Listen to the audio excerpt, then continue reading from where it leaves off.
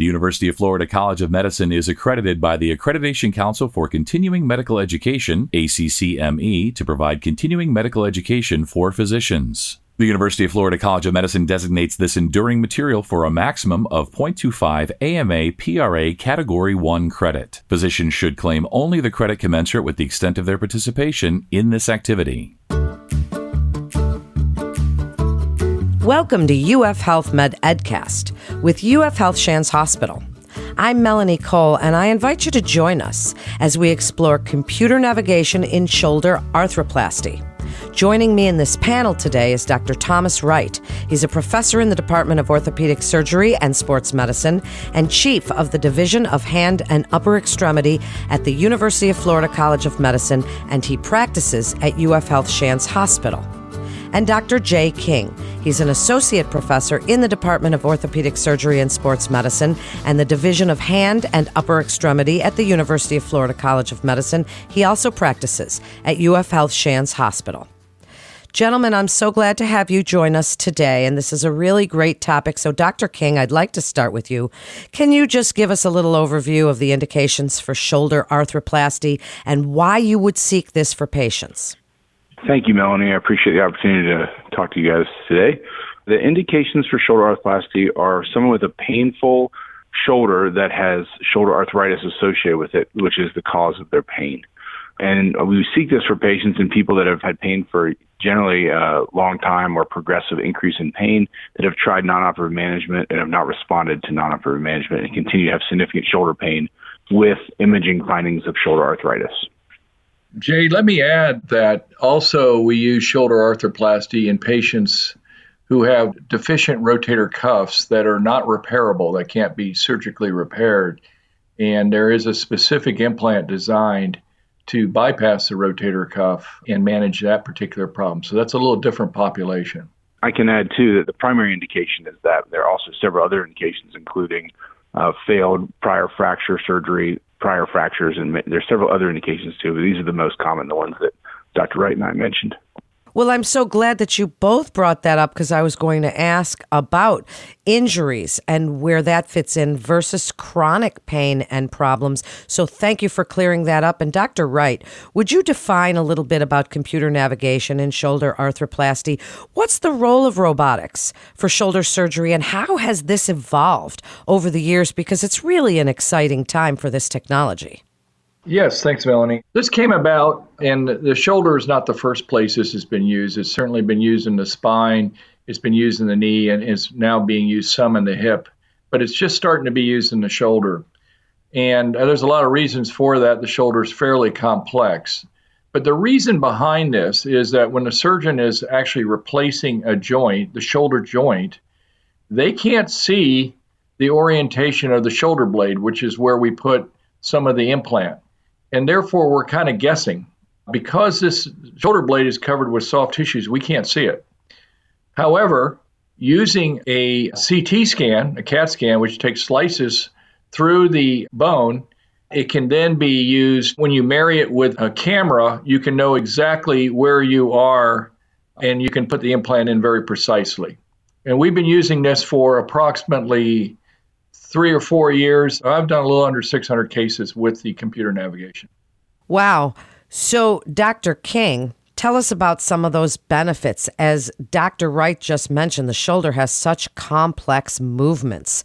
Tell us a little bit about the differences compared to traditional instrumentation. Can you compare and contrast these and tell us the benefits both for the patient, but also for the surgeon? So the biggest issue with placement of shoulder arthroplasties, like Dr. Wright mentioned, is placement of the socket, the glenoid component. Because you cannot see the shoulder blade, it's difficult to find where the good bone is. This is constantly our problem in shoulder arthroplasty, both for the patients, because if you don't have good fixation, you tend not to have a good outcome and can have complications, and also for the surgeon to make the surgery go faster, which also leads to less complications. So the ways to do this are just basically by sight. That's how we used to do it. We would usually get a preoperative CT scan anyway to look at the bony anatomy and then kind of correlate that in our mind to the patient. Current other ways to do that are specific instrumentation that can be made. So your CTs can be uploaded to a system.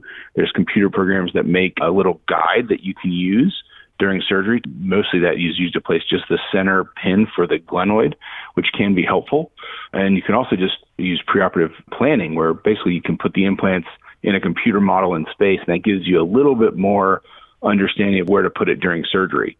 But none of those options you can change very easily and are not as accurate as the computer navigation, which basically is able to put the implant right where you planned it, not only the main fixation of the implant in the center cage, but also the screws and the orientation of the implant as well.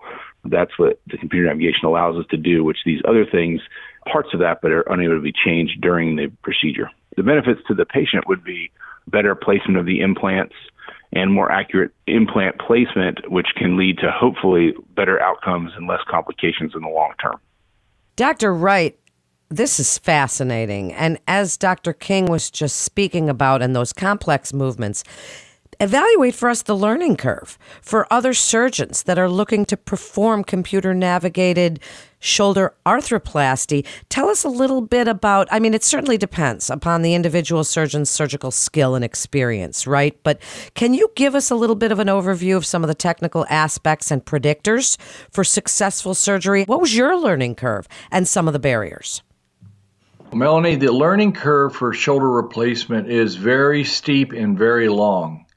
And the idea behind computer navigation and intraoperative navigation is to flatten that curve, make it very short, because invariably with long, painful learning curves, there are complications, and we want to minimize those. So in the past, I would say that you probably needed about 100 of these to get pretty good and without computer navigation.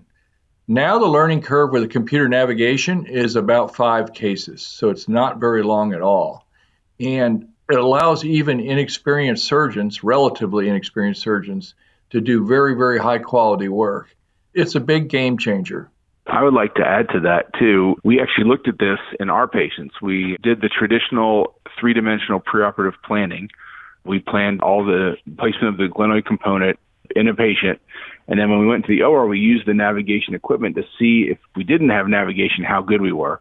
And even us, and Dr. Wright and I, and Dr. Wright's definitely done more cases than I have, but relatively experienced surgeons, in about 40% of the cases, we were significantly off with what we had planned based on that. So even with all the 3-dimensional imaging, without the guidance during surgery, we were still not perfect in placement, and that is with experienced surgeons. Yeah, let me add to that too, Jay. I had a conference earlier today, gave a talk on this, and it was not that we weren't very good. We were pretty bad. And that was after me doing several thousand. We still had errors of over plus or minus 12 degrees, which is a lot. So even in experienced hands, our standard deviations as far as implant placement is really tight now. So it's not just the inexperienced surgeon, even the experienced surgeon can be made better. So thank you for adding that. Well, thank you both, because this is really fascinating and so helpful for other providers. So, Dr. King, speak about some of the current limitations as we've talked about experience and skill, and really what comes down to practice, as you were both discussing. Speak about some of the limitations that you're recognizing now that you're hoping will get ironed out, and some of the future directions for shoulder arthroplasty. Our hope for the future is that we build on this computer navigation of the glenoid, and we're able to also add to the humeral component placement and humeral component planning, which is already in stages in some systems. The other thing is knowing how we're putting it in and how that affects the ultimate outcomes. That's our big goal. Because if we know if we can put it in a certain way and we can gain extra motion or extra function for patients, that's going to help us in the future place it even better. And now we have a very good way to identify how we're placing it and where to place the implants. So that's the ultimate goal, to know where the ideal place is, and ideally for every patient, almost like patient-specific surgery. If someone needs more motion in one plane, we might know what angles we could put the implants in to try to gain them that motion. Now, that's our ultimate goal in the future, which honestly, as we do this more and more, we're getting closer and closer to that. Well, you certainly are. And as I've said, it's such an exciting time for this technology. And Dr. Wright, last word to you. Can you give us some thoughts about the future of shoulder arthroplasty and surgeries, and what you would like referring physicians to know about the exciting work that you are doing at UF Health Shands Hospital with computer navigation in shoulder arthroplasty. First thing, shoulder arthroplasty makes a huge difference in a person's life. When you have pain that's so severe that you can't sleep at night, it's always grinding away at you, and you can take that pain away, which shoulder arthroplasty can do. You can make a tremendous improvement in someone's life. So that's number one. The future holds, I think what's going to happen is computer navigation will evolve further. We actually may be able, with 3D printing, make custom implants that fit the person perfectly by just taking the CAT scan, making the implant, and being able to navigate it and put it in place. We're currently able to do that, actually, but it's very, very expensive. But with time, I think that will come down.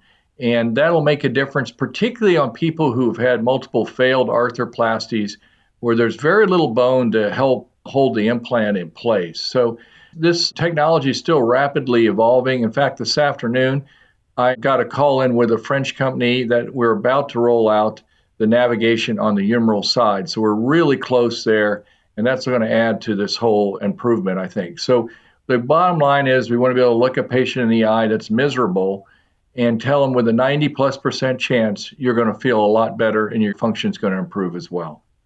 Wow, thank you so much, doctors, for joining us today.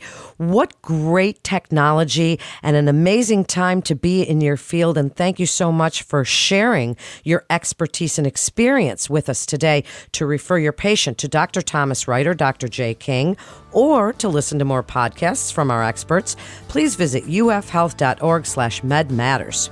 That concludes today's episode of UF Health Med Edcast with UF Health Shands Hospital. Please always remember to subscribe, rate, and review this podcast and all the other UF Health Shands Hospital podcasts. I'm Melanie Cole.